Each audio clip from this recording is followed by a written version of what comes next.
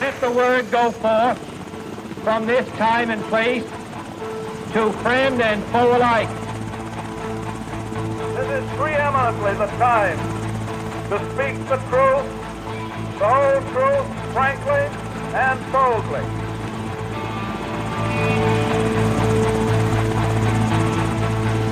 History doesn't have to be boring, buttoned up, or inaccessible. And it certainly didn't end in 1945. It belongs to all of us, and we share and add to it every day. Welcome to the History A Go-Go podcast, where I interview interesting guests, cover a motley crew of topics, and it's a place where you can sit, think, and drink all at the same time. I'm your host, Rob Mellon.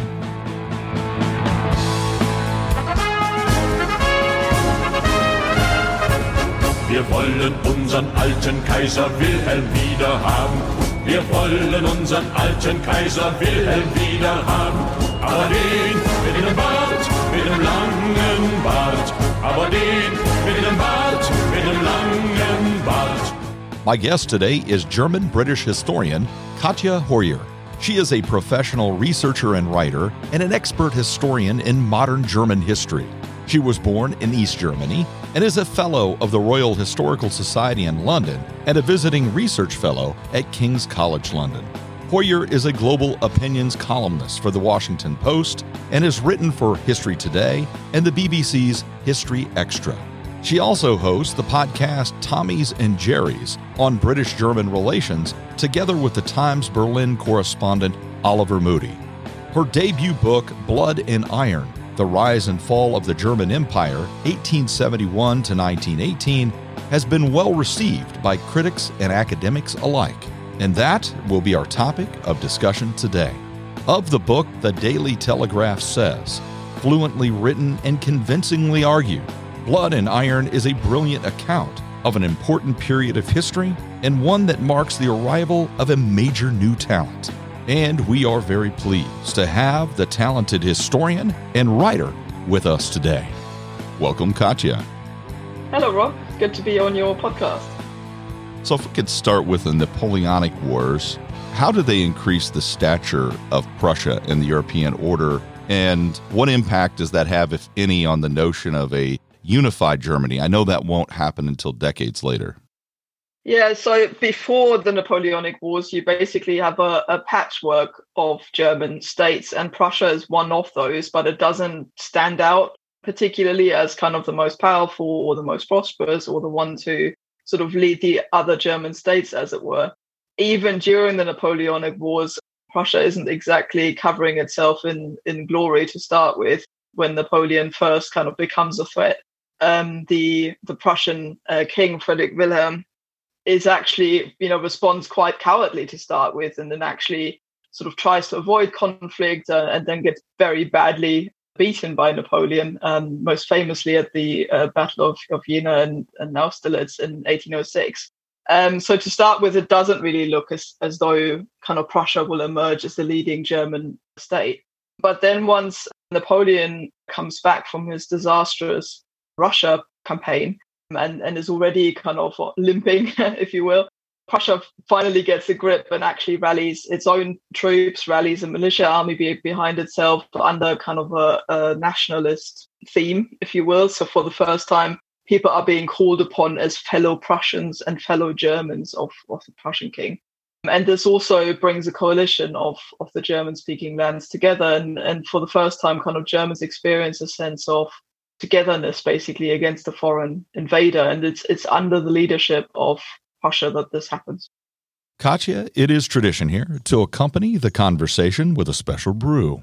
Today we have Copper Legend Oktoberfest Lager from Jack's Abbey Craft Lagers of Framingham, Massachusetts. Celebrate Oktoberfest this year with this malty, smooth, and exceedingly drinkable lager. Copper Legend is the perfect beer for creating legendary times with legendary people. Remember, the best way to enjoy an episode is with one of our featured brews. This is also my opportunity to ask you to subscribe to the podcast. That's the only way to get the newest shows right away.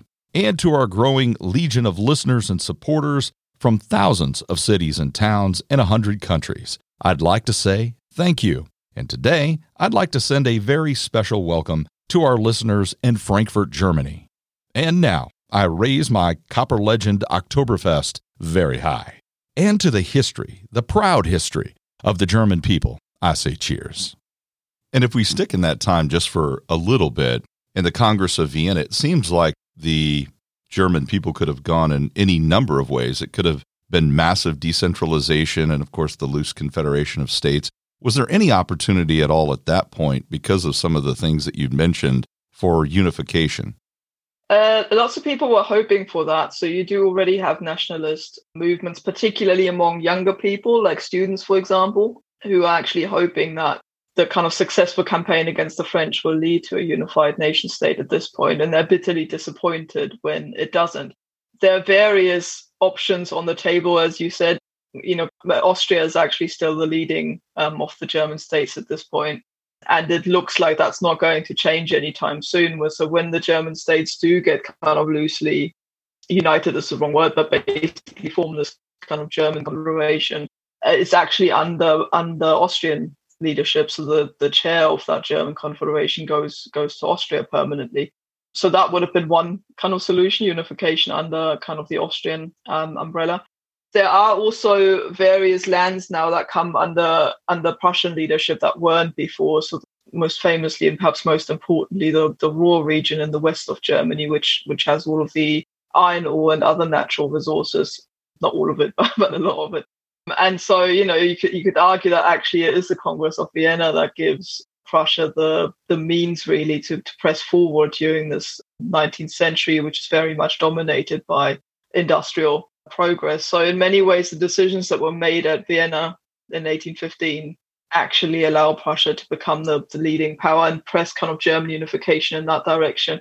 I don't think they were quite ready yet for unification at this point, just simply because these individual German states had existed for so long and were each under kind of different royal dynasties, political entities, and so on and so forth, that even free cities and things like that. So they were very reluctant to give up their political power individually to sort of, subjugate themselves under one Kaiser. What was the nature of that rivalry that you discussed between Prussia and Austria in the decades before, say, 1871? There's a lot of dimensions to that. So not least because culturally they're very different. So even today you still have this kind of north-south divide in Germany. So the south is largely Catholic, north is Protestant, which is one of the key differences culturally. Therefore, they've gone in very different directions. There's also, I would argue, perhaps I'm a bit biased coming from the north myself, but there is a little bit of a kind of inherent arrogance at the time within the Austrian or Austro-Hungarian kind of dynasties, with the Habsburgs in particular as well, kind of, because there's this assumption that they've been the kind of predominant power for so long that they wouldn't have shared power in the way that was perhaps necessary and happens later under this federal construct, basically, that Germany becomes. So I think from various different angles, that rivalry between Prussia and Austria in particular is culturally dominated, but also in the way that they envision kind of the German lands to go forward. So Austria is still very traditionally minded. It's very much based on land ownership, on almost like a feudal type sort of system, whilst Prussia is becoming very modernized, is very fractured in itself, basically, not all that centralized. And so it has a very different idea as to how to go forward. So speaking of that industrialization specifically, that does lead to increased power, but internally it causes some strife, also some significant social strife. Is the history of Prussia maybe one of failed modernization or industrialization? I think it's a bit of both of Prussia. You have got this incredibly stark kind of inequality between the social classes that comes with industrialization, which causes a lot of strife. So you have got some of the most radical socialists at the time. In fact, socialism, communism as an ideology springs from kind of Prussian ground, if you will. So you've got, people like Marx and Engels, for example, the 1848 revolutions, and although they are across Europe and also across the South, some of the more radical kind of ideas spring from kind of urbanization and the urban poverty that come with that. And at the same time, you've got an incredible reluctance from the elites and from particularly the kind of old landed gentry, the Junker class, they're called in Prussia, who feel that they are not willing to give up power and perhaps modernize. When you look at what happens, say, for instance, in Britain or in the US or even in France at the same time, there is an understanding there much earlier than there is in Prussia and then later Germany that if you give the workers something, if you democratize, if you widen the franchise and so on and so forth, that actually combats kind of the more radical strands of socialism. And that takes a while with Prussia to sink in. So the 1848 revolutions are brutally crushed. And then you get this incredibly kind of aggressive conservative backlash to that in the 1850s. And it takes a while for it to sink in that perhaps giving people a parliament, for example, and widening the franchise might actually pacify the workers. After that revolution that you mentioned in 1848, is it fair to say that many of the liberal-minded people, if given the opportunity, just immigrated to the United States? And then you have that loss of political philosophy, people who are more Republican-minded. Is that accurate? Is that what actually happens in Germany? Yeah, absolutely. I mean, they're known as the 48ers, that entire kind of generation of German intellectuals who left the country. And it's not a coincidence that Germany or the German lands become one of the sort of key sources of immigration to the US at the time, because people they've tried 1848 basically, and it completely backfired. And the backlash was absolutely devastating, not least because it didn't just kind of get crushed using the military, but actually afterwards you get a huge increase in censorship and in kind of just intellectual repression at universities and so on and so forth. So that does drive a lot of intellectuals into exile. I mentioned Marx earlier. He's an example, not to the US. He goes to London, Paris first and then London.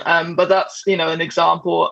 And lots of people basically left during that time. And not just intellectuals, you also get scientists and basically lots of bright and clever people who felt that they were stifled in the German lands. When we think of Prussia, we think of a particular authoritarian orderliness. Is that fair? To some extent, I would say so. I mean, this goes all the way back to Frederick the Great and his father, the Soldier King, also known as Frederick, which isn't helpful. But yeah, so that entire time frame where Prussia basically first becomes a player on the continent in Europe goes back to the way that the military is formed and then forms a fairly formidable kind of political force on the European continent. And because of that, if you think where Prussia is in the north, in the center sort of north of the continent, it has no natural boundaries. And so effectively, because there's no sea or mountains or kind of big wide rivers to cut it off, it is constantly surrounded by enemies and feels that, and that kind of sinks in. And because of that, at the time, nobody really had a standing professional army. Prussia resorts to a kind of almost standing militia. So you're constantly getting this like defensive, aggressive, militarist kind of element into people's minds. So if you're like a farmer somewhere in rural East Prussia, at the same time, you might have to pick up your pitchfork at any point, and like actually go to war. So this is something that sort of seeps into society a little bit. And at the same time, the civil service is completely reformed under those two as well, Frederick and his father, to basically form this incredibly disciplined, loyal, professional body of, way before most other states do it, of civil servants that are kind of working as an early version of the state, effectively. So therefore, yes, I would say there's something to that, this kind of idea that discipline, loyalty, obedience, orderliness kind of becomes a Prussian thing is very much there from the outset. If we move forward a little bit, start talking about some individuals, would you provide, just a basic background of this larger-than-life character, physically large, Otto von Bismarck? What were the talents that he had, or maybe the connections he had, or the positioning that allowed him to gain political power? Sure. Gladly, actually. I'm a bit of a Bismarck obsessive myself, I think. Yeah, he really was a larger-than-life character. He was born in 1815, so that fateful year when Napoleon was finally beaten, and sort of grew up in the spirit of that. So you still have very much this kind of glow of nationalism all across Prussia when he's born, and his parents tell him terrible stories about how the French behaved when they occupied the town that he was born in. And there's a sense that his childhood is kind of that forms the background to that, or the backdrop to that. And at the same time, it turns out pretty quickly that he's very clever. So even his teachers are already saying that very early, particularly good with words, both written and kind of verbally. But at the same time, he also turns out to be a bit of a kind of wild child, even when he's young. So he gets into trouble at school. And when he goes to university, he doesn't really kind of find much pleasure in doing what everybody else does. He always has to go over the top. He gambles excessively. He's got one kind of affair after another with different women, loses a lot of money in the process, and he's still bored at the end of that. He still sits there and goes, is this it? So, even when he's sort of in the 1830s and 40s, when he was still relatively young, he's already kind of quite out there. But because he's the second son of his Junker family, there isn't really a kind of ready-made path for him. He wasn't supposed to sort of just take over his father's estate. So his father is a Junker as well, one of the Prussian landed aristocracy. Lots of land, and basically his older brother was meant to take that over, so there wasn't a ready-made kind of career path for him. So he tries all sorts of things, becoming a civil servant, going in the army, and just gets bored with everything. And then he's just lucky that one of the local MPs, so there's this rudimentary parliament that gets formed in the wake of 1848, gets ill and basically asks Bismarck as one of the local nobles to just step in whilst he's unavailable. And suddenly Bismarck realizes actually it's the sort of cut and thrust of politics that he gets really enthused by. Apparently he came home and immediately told his wife, this is it, this is what I want to do. The intrigue, the backstabbing, the forming and breaking of coalitions, all of that. Bismarck is all over that. And other people realize quite quickly that he's very good at it. And so he sort of, becomes quite powerful to the point where actually the king's quite worried about him and sends him off first to St. Petersburg and then to Paris as the Prussian ambassador, just to give him something useful to do, but also have him away from the court. Yeah, and then he eventually is needed because the Prussian king in 1861 runs into a crisis where he needs parliament to pass off military reforms, and they don't want to do that. And Bismarck gets called back to solve this crisis. It seems like one of his great talents, he has a terrific eye for human nature. And then as a chess player, he makes a move and he has already anticipated what can happen from that move. Is that fair? Yeah, I think so. He's certainly a brilliant sort of tactician, but also a completely ruthless one. So everyone who's ever had any dealings with him sort of said that he uses the whole repertoire of things that you can do, so including breaking down in tears, for example, which isn't something that you'd kind of associate with modern politicians. So people are just embarrassed and then don't really know what to do with that and just give in. Or the nuclear option is always kind of threatening to resign because he makes himself utterly and completely indispensable in every position that he's in, and then just goes, fine, I go then. At which point people kind of give in and say, no, don't go. Whatever you want to happen, we'll just do it. But yeah, even in Parliament, apparently anything from bullying to nepotism. So he installs his son, for instance, as foreign minister once he's in power. So those kinds of things. There's a lot of unsavory stuff going on as well, but it seems to work. What were the political dynamics that eventually will lead to a unified Germany? So a lot of people have been asking for that, certainly since the Napoleonic Wars. So there's a constant and steady clamor for a unified Germany from intellectuals largely. So they're still arguing kind of from a cultural point of view that a unified Germany should exist. That alone wouldn't have done it, not anytime soon. But on top of that, because of industrialization and the kind of connectivity that comes with that, so you need your resources in one place. You may have your workers living in a different place. You want to trade with other countries, so you need to standardize like units and measurements and things and currency and things like that. So because of that, you suddenly have a lot of people who are interested in unification from a monetary point of view. So this gets the middle classes on side, and they're basically saying, let's have a unified Germany so that everyone can make more money. So that's kind of two groups. And then lastly, you get people like Bismarck who think, actually, I'm not a nationalist, but I do think this is good for Prussia, because ultimately, if you can use kind of a unified extension as or kind of a unified Germany as an extension of Prussian power, then this works for us as well. And that's sort of where this is going. But even so, Germany is unified in 1871. In the late 1860s, so literally just 2 or 3 years before, Bismarck still sits there and says this isn't going to happen within the next sort of 30, 40 years. He basically says not in this century, which is quite remarkable. So you sort of see the impact that the unification wars have. Would have been possible, of course, Prussia takes a central role in that unification. Would it have been possible for a different state, say Bavaria, to take the lead for a unified nation? In theory, yes, but I think because Bavaria has got this unique exceptionalism, I'd say, so this unique focus just on Prussia, I think the idea of kind of expanding Prussian influence into other areas doesn't culturally occur to them. Also, that's just my personal opinion, but I think that's one of the reasons why. So it's never really tried to actively, extend beyond its own borders. There's a very sort of clear idea as to what Bavaria is and what it isn't. So I think that's one reason. The more likely would have been Austria, I think, in terms of unification.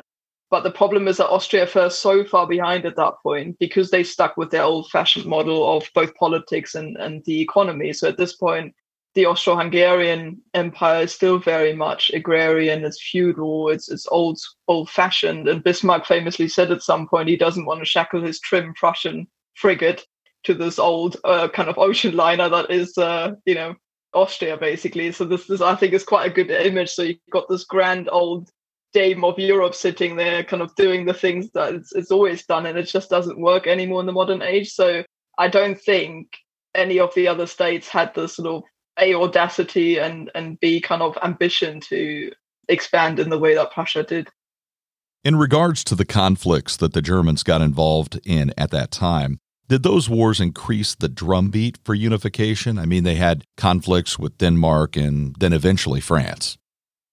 Yeah, I think all of that is underpinned by this nationalist kind of craze. So nationalism, today we use the term a little bit differently than people did at the time. So nationalism in the actual sense of the word, as in people want nation states, meaning countries that encompass one particular culture or linguistic group, which is now seems fairly obvious because most of the world's now run in this way, but it wasn't in the 19th century, where people were still very much tied to individual dynasties. So rather than having the state as the kind of overarching framework, you had a royal dynasty that, each people would follow.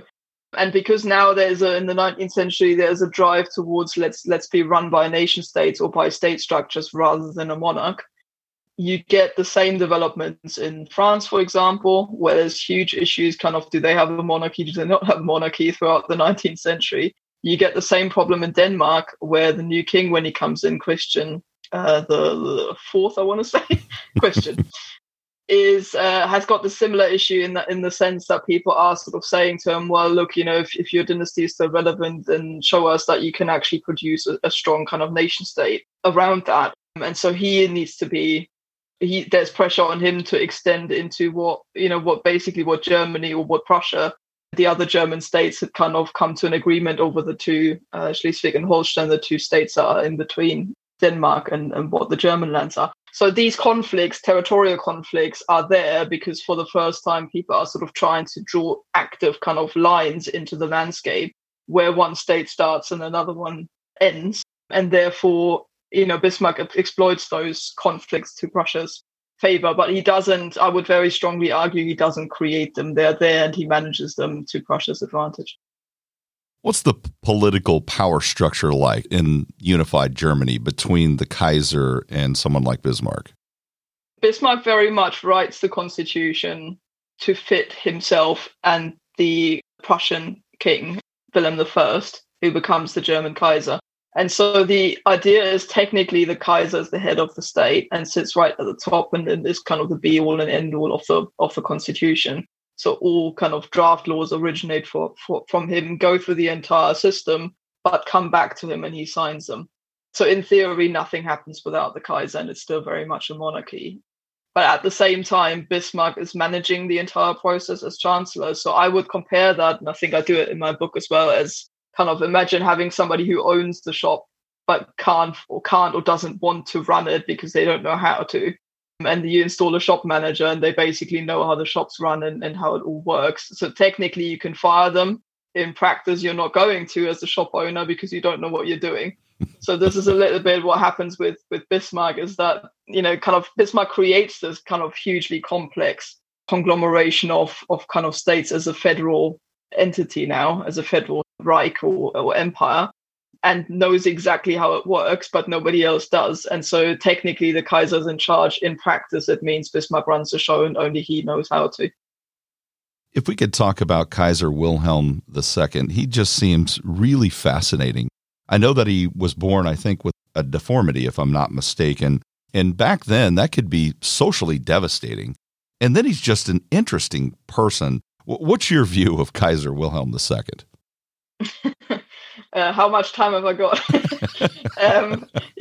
He's an interesting character. As you say, that deformity, I think a bit too much has been made of it, because you could obviously go all like Freud on it and bring everything back to his childhood. But it does play a role. So he's born basically because when he was in his mother's womb, he was in the breech position. So like the wrong way around, basically. And when the English doctor, I might add, kind of tries to help and yanks the baby out of the womb by his little arm, he damages some ligaments in his shoulder and effectively ends up paralyzing the arm, which then means Wilhelm can't use the arm right from the beginning, and it sort of doesn't develop properly. So it's a little bit smaller because the muscles and tendons don't develop properly, and he actually can't use it. So it is quite a severe disability. And that is indeed a huge problem at the time, because there's still this idea that the monarch personifies the state, and therefore any deformities at all or any problems with the monarch reflect on the state still. And this also ends up reflecting very badly on his mother, Victoria, who's Queen Victoria's oldest daughter, and therefore ends up causing all sorts of interesting psychological problems, because she's English and obviously connected directly to the British royal family, and now is in a position where her son, who was supposed to be this kind of glamorous, first proper, if you will, German ruler, because, now the state is like 20 years old and the first kind of generation of Germans is coming through, and he's disabled. So she blames kind of herself and him for that, and is constantly trying to fix her son. Wilhelm takes that very badly. So you see this in his letters to his mother. They're quite heart-wrenching. So he will constantly say to her, like, why can't you just take me as I am? Why can't you just, accept me the way that I am? It is what it is, sort of thing. And at the same time, Wilhelm has this kind of huge insecurity thing about that. So he's like hiding his arm in the glove most of the time. And on photographs, you see him sort of usually with the arm on the sword handle or sort of behind his back, so that people won't notice so much. He learns how to shoot and how to eat and all of those things just with one arm. But at the same time, it's something that people play on a lot throughout his life. So that's one thing. I would say it's not the only aspect of that, but it does help create a man that's incredibly nervous and insecure in himself, but at the same time totally brash and overly masculine and very sort of like he has a point to prove effectively on the outside. And that's a very, very bad combination, because he is impressionable on the one hand, wanting to constantly to impress people, but on the other hand, kind of very insecure on the inside. So, it allows people to exploit that. We have modern politicians that sometimes have a image of strength and then are pretty soft on the inside. Or feel a inadequacy on the inside. Yeah, I'll make a pretty veiled comparison in the book as well, but I'll leave it there. Is it fair to say that the German people, maybe because the way that the Constitution was constructed, almost have like a cult of personality with the Kaiser? Yes, I mean, it's maybe a bit difficult to understand for us today, and certainly from an American point of view, where monarchies seem old-fashioned things, kind of outdated things that, we should have left behind by now. But as you just saw with the death of Queen Elizabeth II, there's immense emotive power behind monarchs, just in and of themselves, even if they don't, do very much. Like, Queen Elizabeth is very much a figurehead rather than an actual monarch. And that wasn't the same with Wilhelm. But, again, it's kind of just the monarch is the head of the state, supposedly above politics, which again, Wilhelm doesn't obviously see that way. But it does mean that you have this kind of glow about Wilhelm that would be very difficult to replicate from a kind of ordinary politician who was kind of either elected or installed basically as a civilian, as a kind of normal person, if you will. You just do not get the same amount of kind of aura. And then it did help that Wilhelm sort of looked the part as well. He was very tall. Lots of people at the time, describe him as kind of very impressive in his physique. So it's broad-shouldered. Like I said, he could ride and shoot. He was. It doesn't really come across on the pictures and the paintings as much, but he was like bright blonde as well. So people describe the sort of golden glow of his hair and of his moustache, which is quite interesting as well. But that's one of those features that people point on. So both sort of physically and just by the way that he was the Kaiser, he represented what people wanted to see in the young nation. And then there's this remarkable generational skip as well because his grandfather was Wilhelm I, and then for a very brief period you had his father, Frederick III, in power just for 100 days, but then it skips kind of straight to the grandparent generation. So it was a stark contrast when you think his grandfather, who'd ruled kind of for the first 20 years, not quite, but like nearly for 2 decades, was born in the previous century. He was born in 1797, and people were sitting there in the kind of 1880s, and suddenly there's this kind of young, handsome Kaiser coming in. So that plays a huge role as well, and seems to befit the times of kind of rapid change, of technological development, of Germany growing in confidence in its economy. So yes, he did have a huge amount of kind of charisma is the wrong word, because it's not necessarily directly to do with what he does, but he does have a standing beyond what politicians were able to in Germany. There's a rising tension between Germany and the other European states. I'm wondering, though, about his connection or his relationship with his grandmother, Queen Victoria, and his affection, if he has any, for England. So how do you juxtapose those two, an affection and a connection with England, for example, and then rising tensions on the other side? Yeah, I mean, that was exactly his problem. He couldn't reconcile those two kind of elements. So on the one hand, so let's maybe start with the family connection. So the fact that he was Queen Victoria's oldest grandson, and she, by all accounts, despite the fact that he was a bit of a handful even as a child, that affection was mutual. So there are these kind of really quite lovely photographs of her with Wilhelm.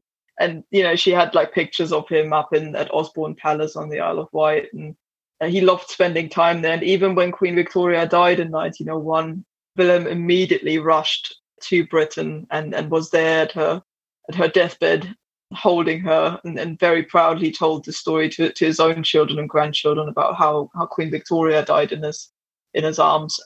So there's that. And because of that, he considers himself part of the royal family. So you quite often hear him say, "my family," when he's referring to the British royal family.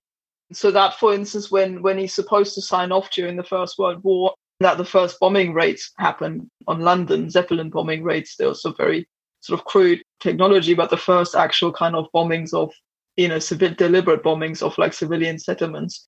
He's reluctant initially to sign off because he says like, my family, meaning the royal family, are in London and he doesn't want them bombed.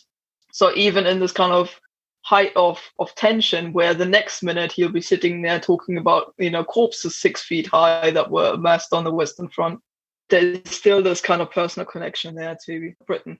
But on the flip side, that also is a rivalry directly for him. So he's constantly obsessed about the British Navy, about kind of the empire, British power projection as a sort of, world power as he sees it, and wants to emulate that and rival it. And hence why you get this kind of very dangerous naval build-up, the meddling around in colonies and kind of their struggle for independence that's beginning to emerge. And it constantly provokes kind of like a clash or a rivalry directly with Britain. You mentioned a military buildup. Does the military buildup and the nationalism rise at the same time? So I would argue that nationalism was already there, but Wilhelm's problem is that once Germany is unified, you can't perpetuate that perpetuity. You can't kind of continue to fight, say, France all the time. So what he's doing is using nationalism as a vehicle to try and keep all of those kind of different Germans that are now in the same empire together. So you have now got a third Catholic, two-third Protestants. You've got all of those different, somebody who's like born in the Rhineland will still consider themselves a Rhinelander rather than a German. And so, trying to tell them something from Berlin is difficult unless you kind of make it look as though you're still all pulling in the same direction. And so nationalism is sort of used as a vehicle. So this works on the one hand internally. So people choose, especially Bismarck chooses kind of internal opponents like the Catholics or the socialists and says, look, we all need to fight together against these kind of un-German individuals. Or like Wilhelm does it later, he goes, no, I don't want to do that because those Catholics and the socialists and the workers, they're all part of my people as well. And I want them all together. So I need to find an external purpose. And that is the expansion of empire and nationalism and sort of building up a kind of view of there's still a mission to be achieved. We haven't reached the end of the road yet. And that's kind of the dimension that this takes on.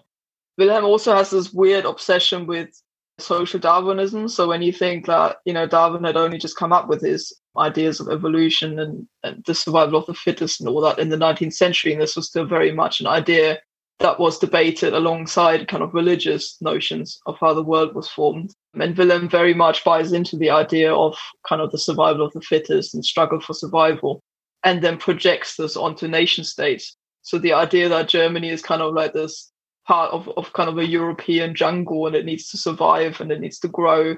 And if it doesn't kind of reach the same heights as, say, Britain and France and Belgium and so on with their empires, then it will just perish again, especially as it's still relatively new. And that is another kind of driving factor behind the nationalism that he creates. It's an interesting perspective. I can see where he's coming from. If you remove any artificial methods, traditional monarchies and stuff that had kept other countries down, and you just let the system run itself, the arc of history seems, because of the resources, the structure, the culture, that Germany was going to rise in power. Similar to the United States. The United States, if you remove some of those restraints of the world order and you just let the economy and modernization and industrialization take hold, the arc of history was going to bend in that direction. That's certainly how he saw it as well. So, and another huge influence actually came from America as a naval captain, Alfred Theer Mahan, who wrote a book that was rather influential, which basically argued that sea power is the way to sort of national survival and national growth. And so Wilhelm sort of looks at that and thinks, fine, I want Germany to survive. I want it to be the fittest, the best. And Theer Mahan argues, well, then you need a naval power to expand, and you need to fight for resources internationally because you will run out of resources. Which also, when you think, there's not all of these massive factories now and exploitation of coal and iron ore and all the rest of oil as beginning, obviously with petrol and so on becoming a necessity. So there is this kind of idea that you need to fight with others worldwide to A, have resources available for that ever kind of expanding economy, and B, markets. And he buys into the Theer Mahan kind of philosophy so much. He has the book translated into German and then given to all the naval captains and handed out to politicians and so on and so forth. So he really does buy into this kind of idea of it's necessary for survival and believes in it so much that he obsesses over it and it drives his policy and that of many other people. For the colonization, is that just because the nature of what powerful nations were doing at that time? And does the German colonies lead to any development of nationalism? Yeah, it's interesting because Bismarck tried to counter that, and he was perhaps quite unique, not entirely unique, but certainly one of the few people in power who weren't kind of enthralled by the idea of building and having an empire. So he saw the danger in that, it's not from a humanitarian point of view, so don't get me wrong, he didn't sort of sit there and have moral objections to it. But he did think that it would lead to conflict with the other European powers, particularly Britain and France. And Germany was a brand new state, suddenly the largest state in Europe, and it frightened a lot of people as it was. So he said, what we need to do is just sit there in Europe and become a European power right at the center. Let's just be the kind of strong sort of center focal point of Europe, of continental Europe. And that was something that both Britain and France and also Russia and Austria could live with. When you then get this colonial craze everywhere else, German industrialists are talking to their colleagues in Britain and in France and so on and so forth. And they're all kind of going down the route of you do need resources, otherwise you'll run out of resources eventually for your factories. And same with, the products that were being made. It's easy to forget that capitalism was a relatively new thing, the idea that you're constantly producing stuff and selling it. And the idea was, well, I've produced so and so many pots and pans, eventually everyone's got one. What am I going to do? I need to sell it, kind of, find new markets for them. So they were all of the opinion that both they and Germany will perish if they don't get it. And so they set off by themselves. So this is individual industrialists and kind of private businesses, and just bought bits and pieces, particularly in Africa, of land as kind of private colonies. So they weren't German colonies. And then they found out pretty quickly that actually the locals aren't overly keen to be constantly exploited. Imagine that. Their land's basically swindled out of them. Imagine that. And their factories were being attacked, and they personally were attacked, and people died. And basically they came back running back to Bismarck and saying, can we please have some soldiers? Can you help us police this? And initially, again, Bismarck tried to resist that, but the lobby grew so much. So there was a colonial society, for example, and various other kind of very powerful lobbies, that Bismarck eventually caved and put some of these kind of private possessions under state as a protectorate to start with, and then they became colonies. And then once Bismarck was gone, kind of the dam broke, and both Wilhelm and the chancellors that you chose were very keen to build empires basically across Asia and Africa, and were less and less inclined to actually see what was happening there, and this allowed kind of local sort of captains of these countries and of these colonies to basically run riot and commit horrible crimes, or including genocide.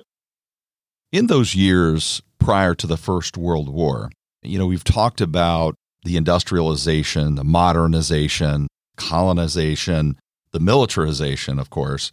Was it inevitable that conflict was going to happen between those European powers?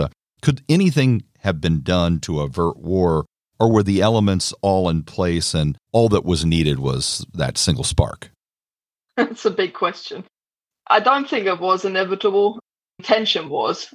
So, there's no doubt in my mind that all of that had to come to a head in some shape or form, just because of the way that the old order was dying and a new one was emerging, and that very rarely happens peacefully, not least because, say if, for instance, the Ottoman Empire was beginning to crumble, which caused immense problems in sort of East and Southeast Europe.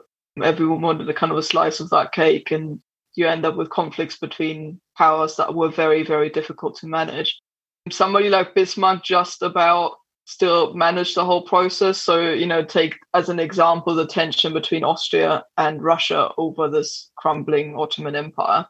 Bismarck tried to keep Germany kind of aligned with both of them, even though they were drifting further and further apart. So he solved that solution by effectively allying Germany with Austria on the surface, and then making a secret reassurance treaty with Russia, which was so secret that he hadn't told anybody else about. So when he left office, people realized that was lapsing, and weren't really sure what it was, what it did, and just didn't renew it, which meant that tensions with Russia were getting to a boiling point. So one way or another, I think that needed some sort of vehicle.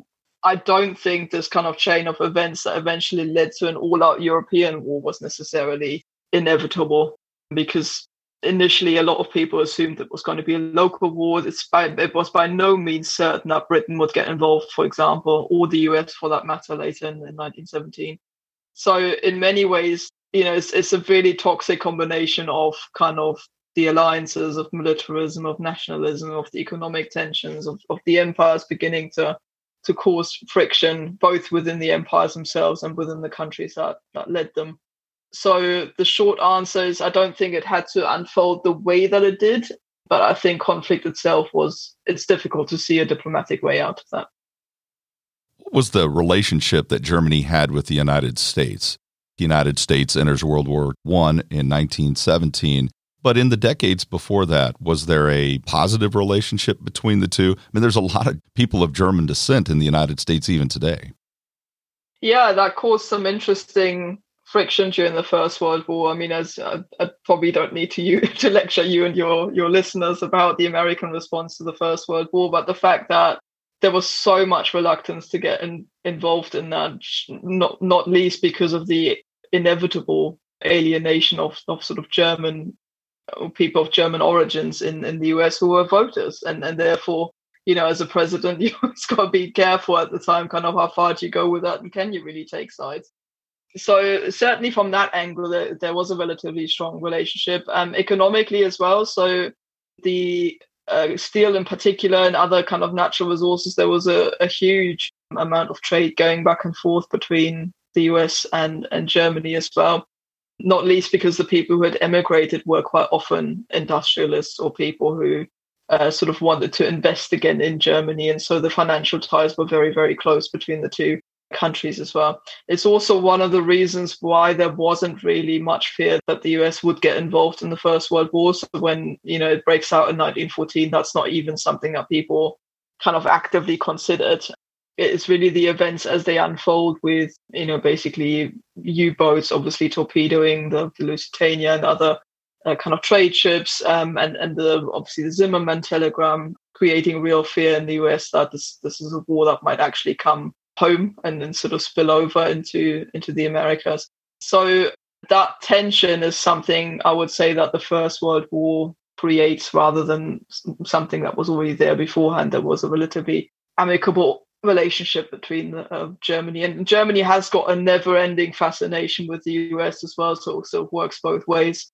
You got, for instance, Karl May. I don't know how well his novels are known in the US, but he wrote kind of sort of typical cowboy and Indian stories in the late 19th century. He's still one of the best-selling German authors of all time. Had actually never been to the US when he kind of imagined what the Wild West was going to be like, and took a very sympathetic view towards the sort of Winnetou is his key character, who's an Apache, and you end up with a kind of very positive depiction, which is quite different from the other kind of colonial literature that's out there at the time. But yeah, so there's a fascination, and I would say a kind of affinity between the two countries all the way up to the First World War. I think it goes both ways, because last weekend I went to Oktoberfest here, so yeah. So if we focus back on Prussia again, and then put it in the context of what we were just talking about, maybe some of the disasters that happened. Of course, your book ends in 1918, so you don't get into the Second World War. But if we focus on Prussia and their implications and some of the disasters in the 20th century, to what degree are they at fault? I'm very reluctant to draw any straight lines there. This is also one of the sort of key reasons why I wrote that book in the first place, because I think we need to take the Second Reich, as it's called, so this period from 1871 to 1918, seriously in its own right, as opposed to a prelude to Nazism and the Holocaust, as often happens. I mean, naturally, of course, nothing comes out of nowhere. It's not like you suddenly get the rise of the Nazis and all of the attendant crimes that happen out of a vacuum. So, you do have historical roots there, but particularly on militarism and also the insinuation that the kind of crimes that were committed in the colonial sphere were kind of precursors to the Holocaust and Auschwitz. I strongly rail against that. This could have gone very, very differently, not least because it takes so many people out of kind of their historical responsibility. So this idea that was inevitable basically excuses everyone who made decisions to either start things or comply with them later on, kind of from their ability to make that decision, which I find a very dangerous kind of notion that these things are inevitable and that nobody could have stopped them or could have done something different. What I do think is that the First World War is kind of the turning point in German history. So rather than 1871, the sort of creation of Germany, I think it's the experience of war, of mass violence, of defeat that instills a sort of seed, I think, in the German national psyche that is very difficult to to squash again in the 1920s. But again, even then, I would say, when you look through the Weimar Republic, that in itself, events that happened during the Weimar Republic create the problems that come up later. And even then, it's a perfect storm.